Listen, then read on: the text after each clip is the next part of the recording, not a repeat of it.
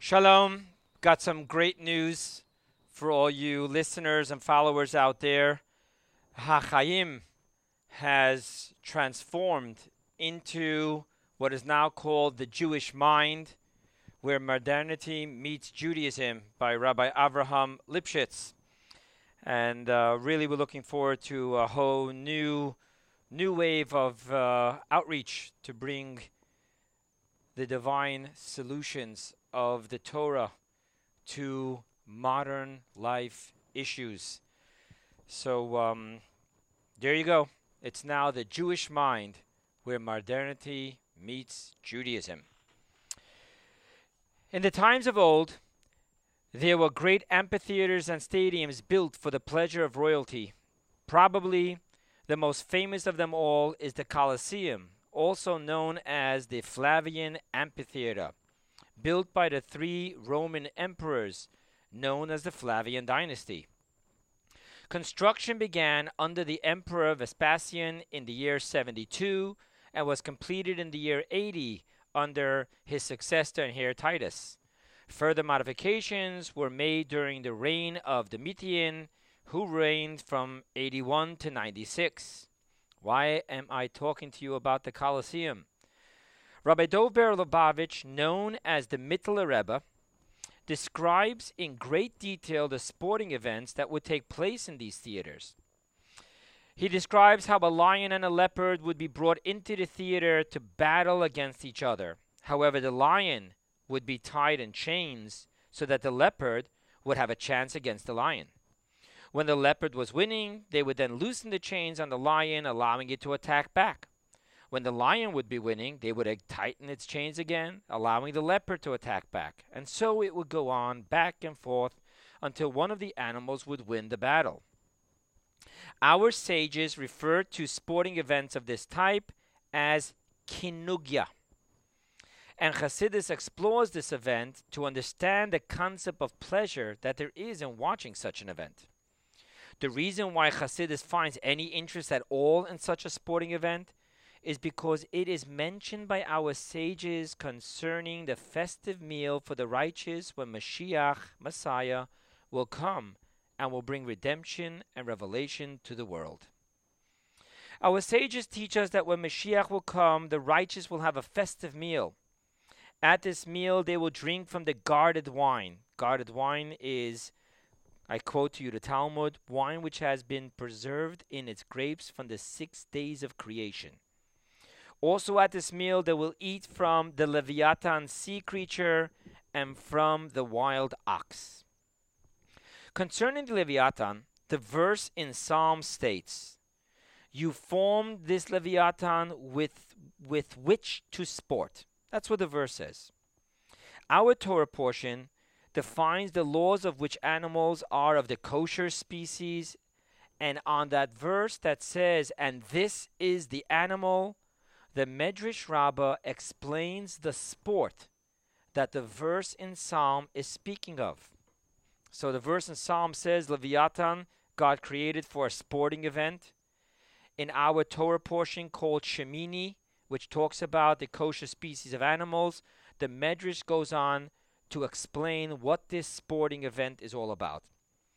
So let's look at what the Medrash says. It first starts with a quote from the verse of our portion talking about kosher species, and the quote is, "And this is the animal."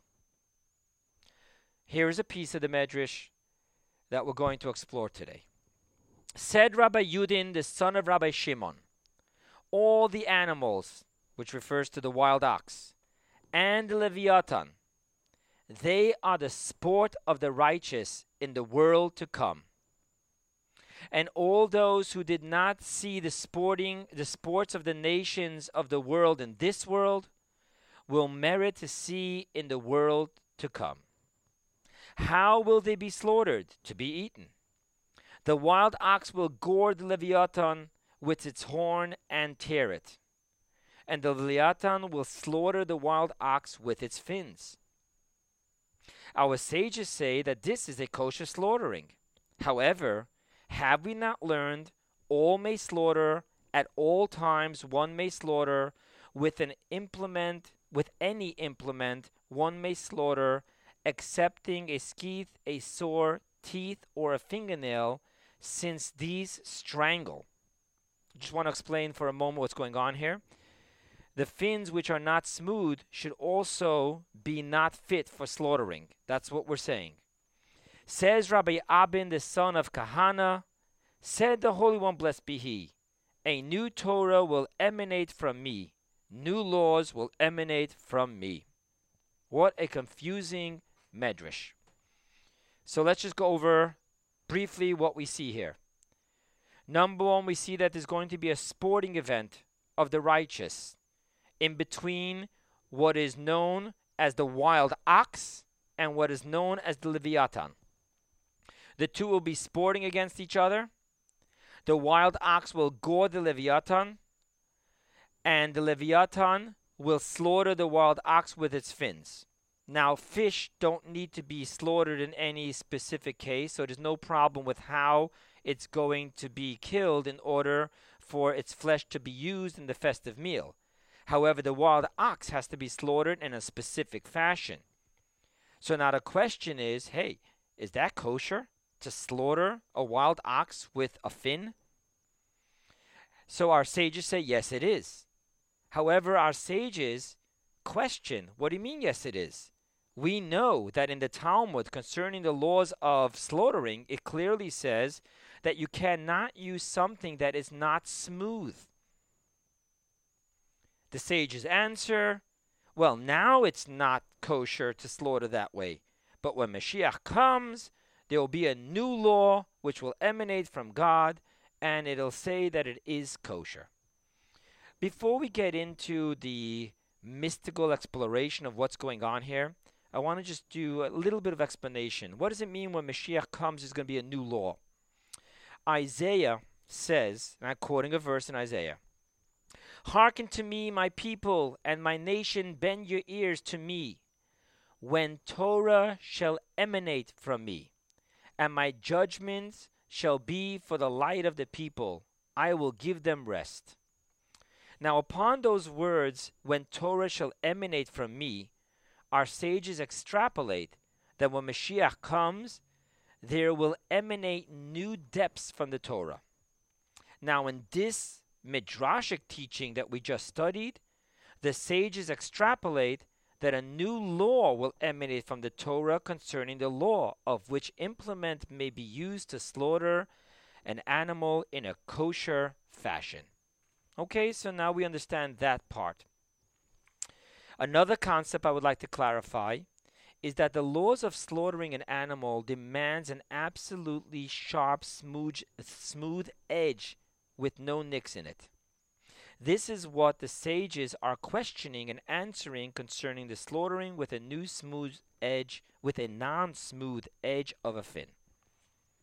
Okay, let's get to our primary focus. Our primary focus here of this entire midrashic teaching is to understand the secrets of this sporting event of the righteous, of which some righteous people are compared to the Leviathan and the others to the wild ox, and the secrets to the details of how the Leviathan slaughters the wild ox. What does that mean? After which we must extrapolate a practical lesson to our daily living. That's what we're interested in. So everything I told you about, from the Torah portion to the Medrash, this is the primary focus. What is going on with that sporting event which is going to take place, from which the meal, the festive meal of when Mashiach comes for the righteous, will be served. Let us understand one last introduction to our lecture.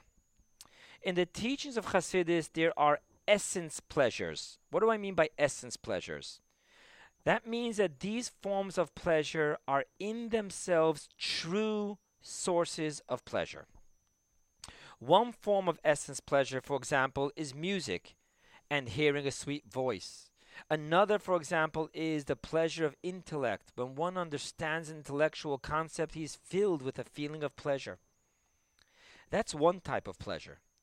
Then there are other causes of pleasure, but they in themselves are not true essence pleasures. In other words, The person creates within himself a passion, an excitement, which then creates a sense of pleasure from something in itself that is not pleasurable, and sometimes even from something quite distasteful. The pleasure we are talking about here that took place in those stadiums of watching two animals attacking each other is not an essence pleasure. Rather, it is taking the highest of the soul's faculties, which is the power of pleasure, and drawing it down, creating a sensation of pleasure from something quite distasteful. The entire sense of pleasure here is a created sensation. The sporting contest between the lion and the leopard is rigged by the stage hands controlling the chains holding down the lion. Additionally, watching animals attack each other is not a natural sense of pleasure within the human soul. Rather, it is forcing a descent of the human faculty of pleasure, forcing one's self to experience an unnatural sensation of pleasure. Well, now that we understand what Hasidus has to say about the pleasure that comes from this inhumane type of sporting event, so let's ask ourselves a question about this sporting event which will take place when Mashiach comes between the Leviathan and the wild ox. Why is this forced descent of pleasure? What is it actually? What is this forced descent pleasure in the spiritual sporting event between the Leviathan and the wild ox? And why would God create such a sensation? That is what we're going to explore here in this lecture. The Midrashic teaching on our Torah portion doesn't begin with discussing the sporting event of the righteous in the times of the world to come. First, it discusses the purpose of God's commandments, that they were given solely for the reason of a tikkun. Tikkun means correction of the person and of the world. That the people be menschlich. I don't even know how to translate that word as beautifully as it is in the word Yiddish, mensch, to be a mensch, and that there be a decent civilization. In that same paragraph, after the opening piece about the purpose of God's commandments, it then goes on to discuss the sporting event of the Leviathan and the wild ox, and of how it will end with the Leviathan slaughtering the wild ox with its fins. The connection here between the beginning and the end of the same teaching is that within the observance of the commandments, there are two categories. There are the wild ox righteous people who observe the commandment on one level, and there are the Leviathan righteous people who observe it on another level. The wild ox level is that of the created pleasure, while the Leviathan level is that of the essence pleasure.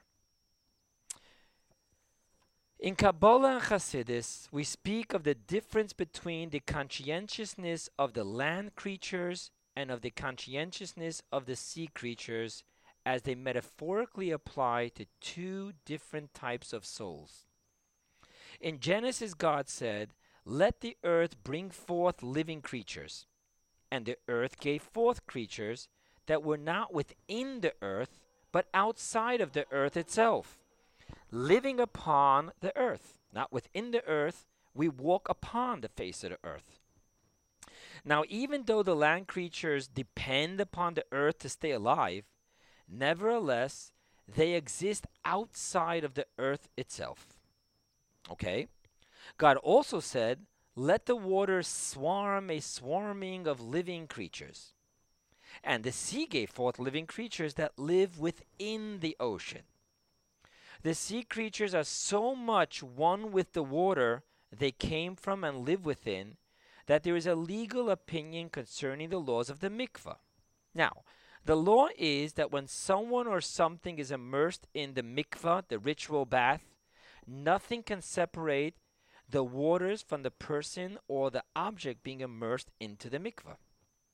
Now, one legal opinion states that if a person is holding onto a fish while immersing himself in the mikvah, it is a valid kosher immersion. For the fish is the water, and therefore the fish is not considered a separation between the water of the mikvah and the person's hand. So we have the land creatures not living within the land but upon the land.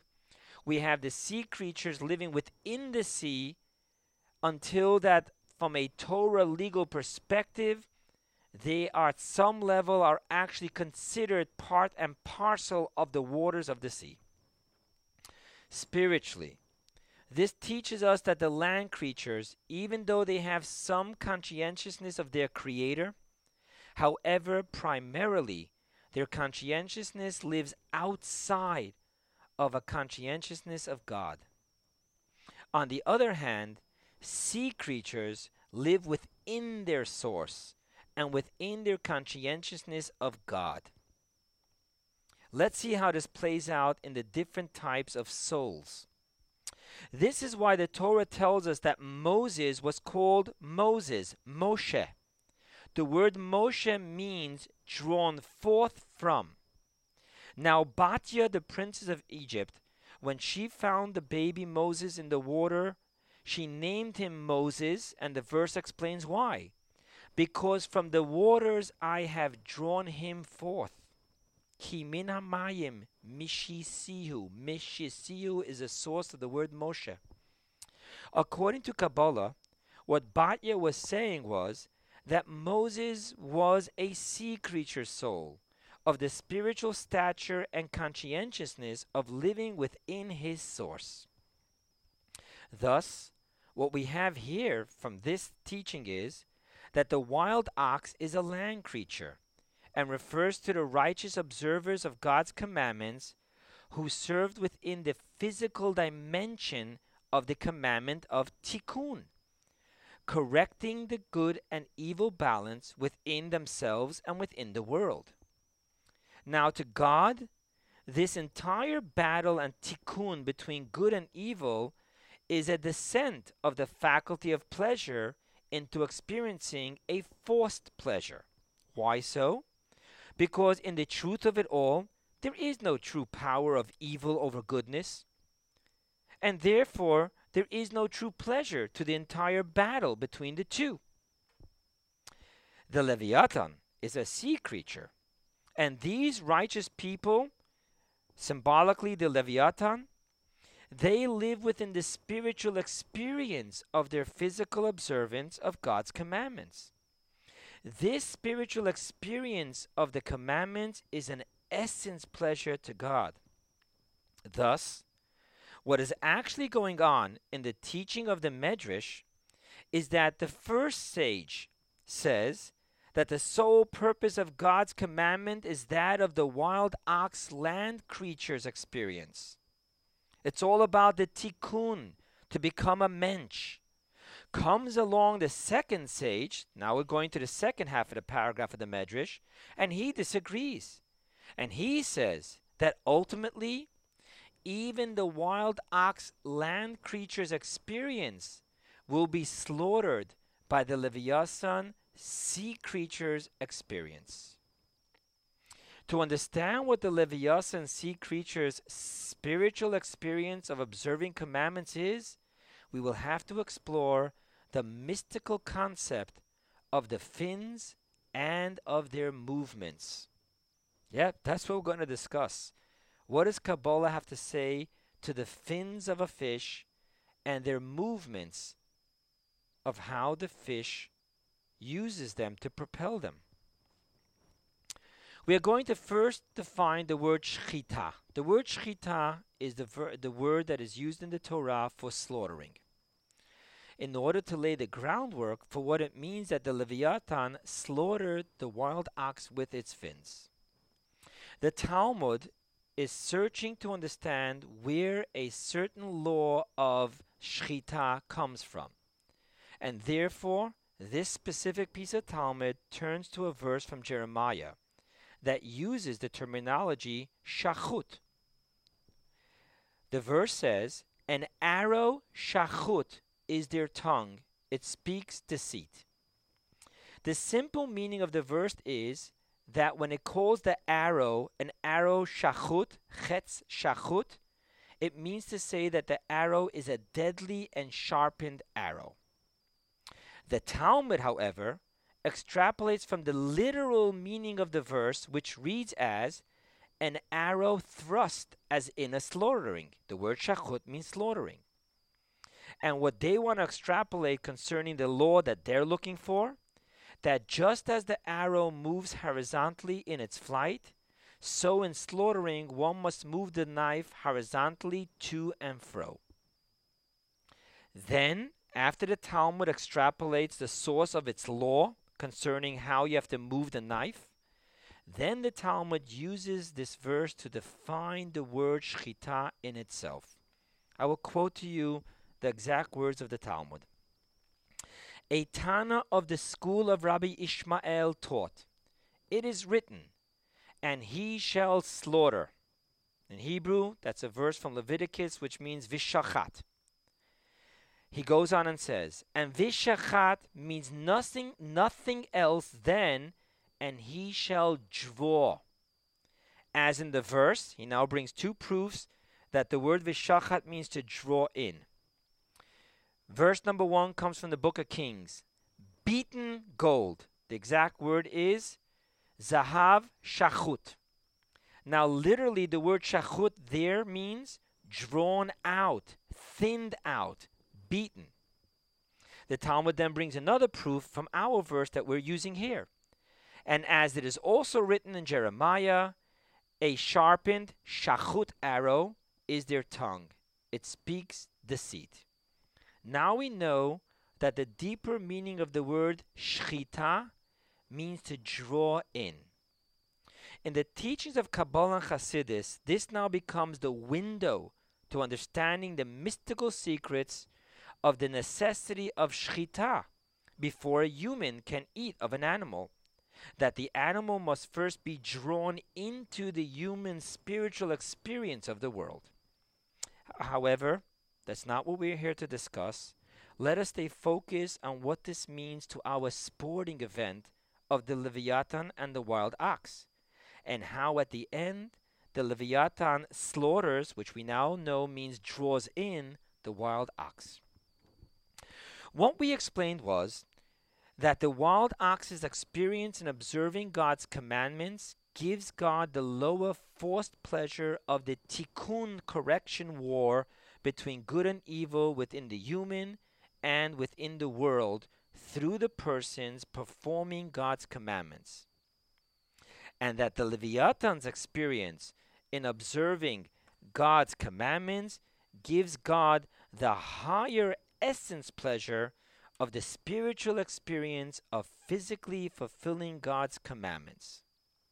Thus, the deeper mystical meaning of the Leviathan slaughtering the wild ox with its fins is all about the higher dimension of the Leviathan sea creature, those righteous people drawing up the lower dimension wild ox land creature, righteous people, from the land creature's lower forced pleasure into the Leviathan sea creature's higher spiritual dimension of the essence pleasure. So you have the wild ox category of righteous people. They serve God with observing the mitzvahs, and their experience of it is all about the tikkun war, the balance between the good and the evil within themselves and within the world. We explained that there's really nothing real about that pleasure, because in God's eyes, evil has no true power over good, and thus the entire battle is rigged, so to speak. Then we're saying that when the final moment of the sporting event, when the Leviathan sea creature will slaughter, i.e., draw in the wild ox with his fin, what it really mystically means is that the higher Leviathan category of the righteous people will draw in the wild ox righteous people from their lower forced pleasure experience into the higher dimension of essence pleasure. Now let's go ahead and take a look into what the fin's movements are all about. The fish's fin movements reflect the movement of a bird's wings, which are well defined in Kabbalah and Hasidus in how they manifest themselves in our service to God. The bird's wings have a two-directional movement in which they reach upward and then thrust downward. So too, the fish's fins have a two-directional movement in which the upper movement propels it forward and the downward movement keeps it from sinking to the low depths of the sea. In Kabbalah and Hasidus, these two movements of the wings, and now we say also of the fins, represent the two primary human emotions of love and fear. Loving God is the upward yearning to be close to God, and fearing God is the downward thrust that keeps us from sinking into the depths of the ego-centric confusion and abyss. The two primary emotions of love and fear are the reflection of the essence pleasure dance, which emanates throughout the entire universe from creation's earliest primordial stirrings within the essence of God. It is the ebb and flow dance of the universe.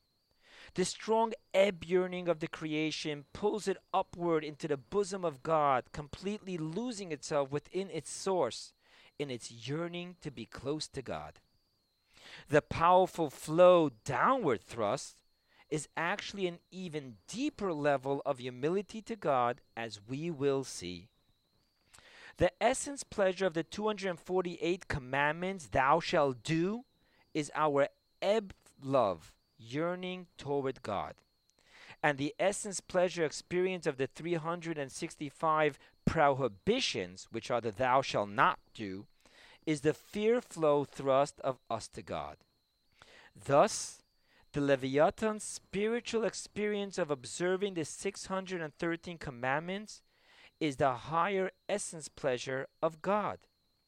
More specifically, it is the Leviathan's experience through the movement of its fins that is the essence pleasure dance experience of observing God's commandment, which is why the Leviathan slaughters, i.e. draws in, the wild ox with its fins. I want to just explain this maybe a little clearer. So we're talking about the essence pleasure versus the forced pleasure. The forced pleasure is when the only experience we have in keeping and observing God's commandments and prohibitions is to become a mensch and to make the world a menschliche place. The essence pleasure is when the spiritual experience of observing the commandments is all about becoming part of that essence pleasure dance of the universe. The dance of the universe is the ebb, upward yearning, and the flow, downward thrust. The positive commandments, every time we have the thou shall do this, there's 248 of those in the Torah. That's the experience of the ebb. I'm doing this. I'm yearning to get close to God. Every time we observe the prohibition of thou shalt not, that is the flow experience, the fear thrust downward to keep us from falling into the abyss. This spiritual experience of the ebb and the flow, the love and the fear, the thou shalls and the thou shalt nots, that is the essence pleasure dance of the Leviathan's experience in serving God with observing God's 613 commandments. Now what happens is, because this is expressed in the fins, the two movements of the fins, that is why the Leviathan righteous people, through their fins, their love and fear for God, will draw in the wild ox, those lower righteous experiences, taking them from the forced experience of only tikkun battle into the unbelievable universal essence pleasure dance of the ebb and the flow, the love and the fear for God. To understand this two-directional movement of the 613 commandments of the Torah, we will turn to a special Torah reading that we read on this Shabbat, besides the weekly Torah portion.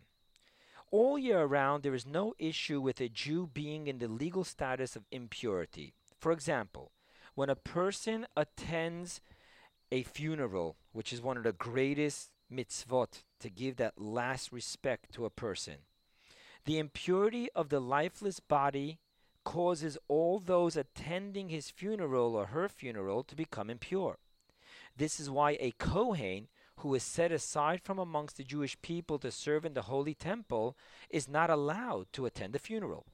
However, for the holiday of Passover, every Jew, not just a Kohen, every Jew is obligated to participate and eat from the Passover sacrifice on the Seder night. That's why we have the shank bone or the chicken neck on the Seder plate, to remember that.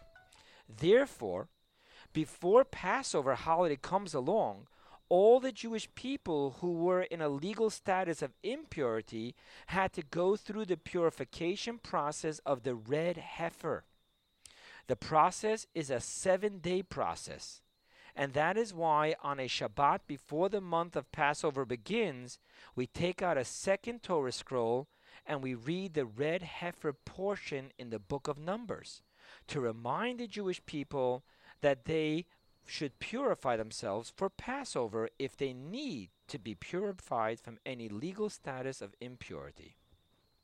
This Shabbat, when we take out that second Torah scroll to read that special red heifer portion, is the Shabbat called Shabbat Parah, Shabbat of the heifer. This Shabbat is that Shabbat. It is Shabbat Parah, the Shabbat when we take out the second Torah scroll and from it read that special purification process of the red heifer. The red heifer begins with, and again I quote the verse, "This is the statute of the Torah which the Lord commanded, saying," and it goes on to say the laws.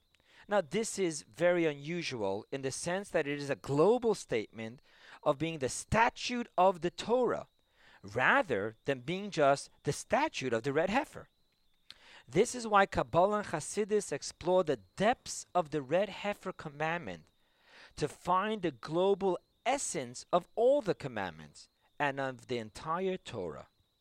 Amazingly enough, what the sages find here to be the global essence of all commandments in this commandment of the red heifer is the essence pleasure dance. How so? Let's go on. In reading the red heifer portion, you find that there are two primary steps in the process of preparing the red heifer sacrifice, which is then sprinkled upon the impure on the third and seventh day of the 7-day purification process. The first step is that all the ingredients in their entirety are burnt to ashes.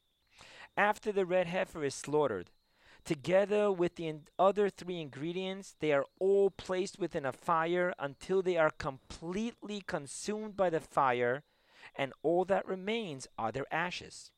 That's step number 1.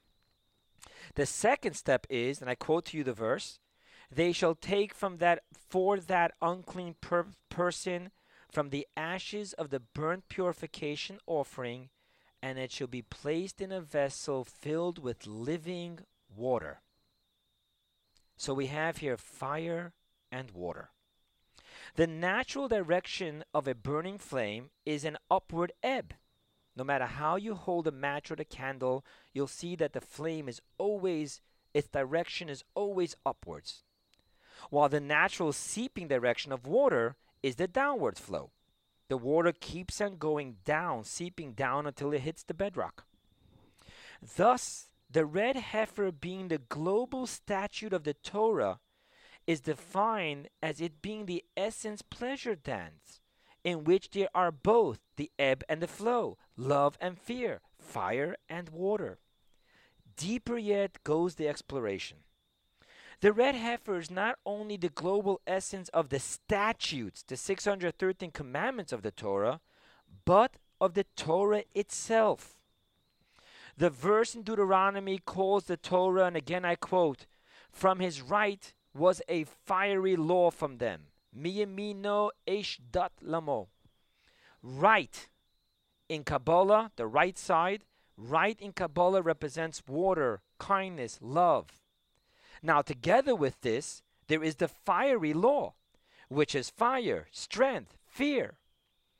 This two movement, essence, pleasure, dance of the Torah, that the Torah is right and fiery law, this essence, pleasure, dance within the Torah itself is what its 613 commandments are built upon. So you see that the essence of the entire Torah and mitzvot is all about the Leviathan's experience. The Leviathan, that group of righteous people that have the spiritual experience in their physical observance of the Torah and its mitzvot, of that beautiful universal essence pleasure dance of emotions, yearning with love for God, and then the flow downward, the fear of God, healthy fear, but fear of God. So much so is that the essence of the global Torah and the global mitzvot of the Torah, that the red heifer, which is all about that global dance, that unbelievable dance of the fire and the water, the ebb and the flow, the love and the fear, it is called Zot Chukat HaTorah. This is the global statute of the Torah, because this is what the true essence pleasure of God in our observance of the commandments and the study of Torah is all about. Now, the Maimer, the mystical teaching of the Rebbe of blessed memory, which he delivered in 1965, goes on to explain the portion of the Medrash that questions how a non-smooth surface of a fin, a fish fin, can be a valid slaughtering, and the answer of how in the times of Mashiach a new law of the Torah will emanate from God. The Rebbe has a very deep mystical explanation of the question and the answer. However, I will omit that for this lecture and conclude with the Rebbe's deep and yet practical explanation of the ebb and flow essence pleasure dance. The Book of Formation, which is one of the earliest books of Kabbalah, some say it was written by our father Abraham, others say by Moses, others say far more contemporary. However, in the Book of Formation, he writes, "If your heart races, return to one." Capital O. If your heart races, return to one. Let us understand this directive of the Book of Formation. The racing heart is the ebb, and the return to one is the flow. The racing heart is ebbing upwards. The returning is flow downwards. The egocentric individual, trapped within his own self-seeking, dishonesty, and selfishness, has not the racing heart yearning for a closeness to God, nor the return to one. One here, capital O, means God.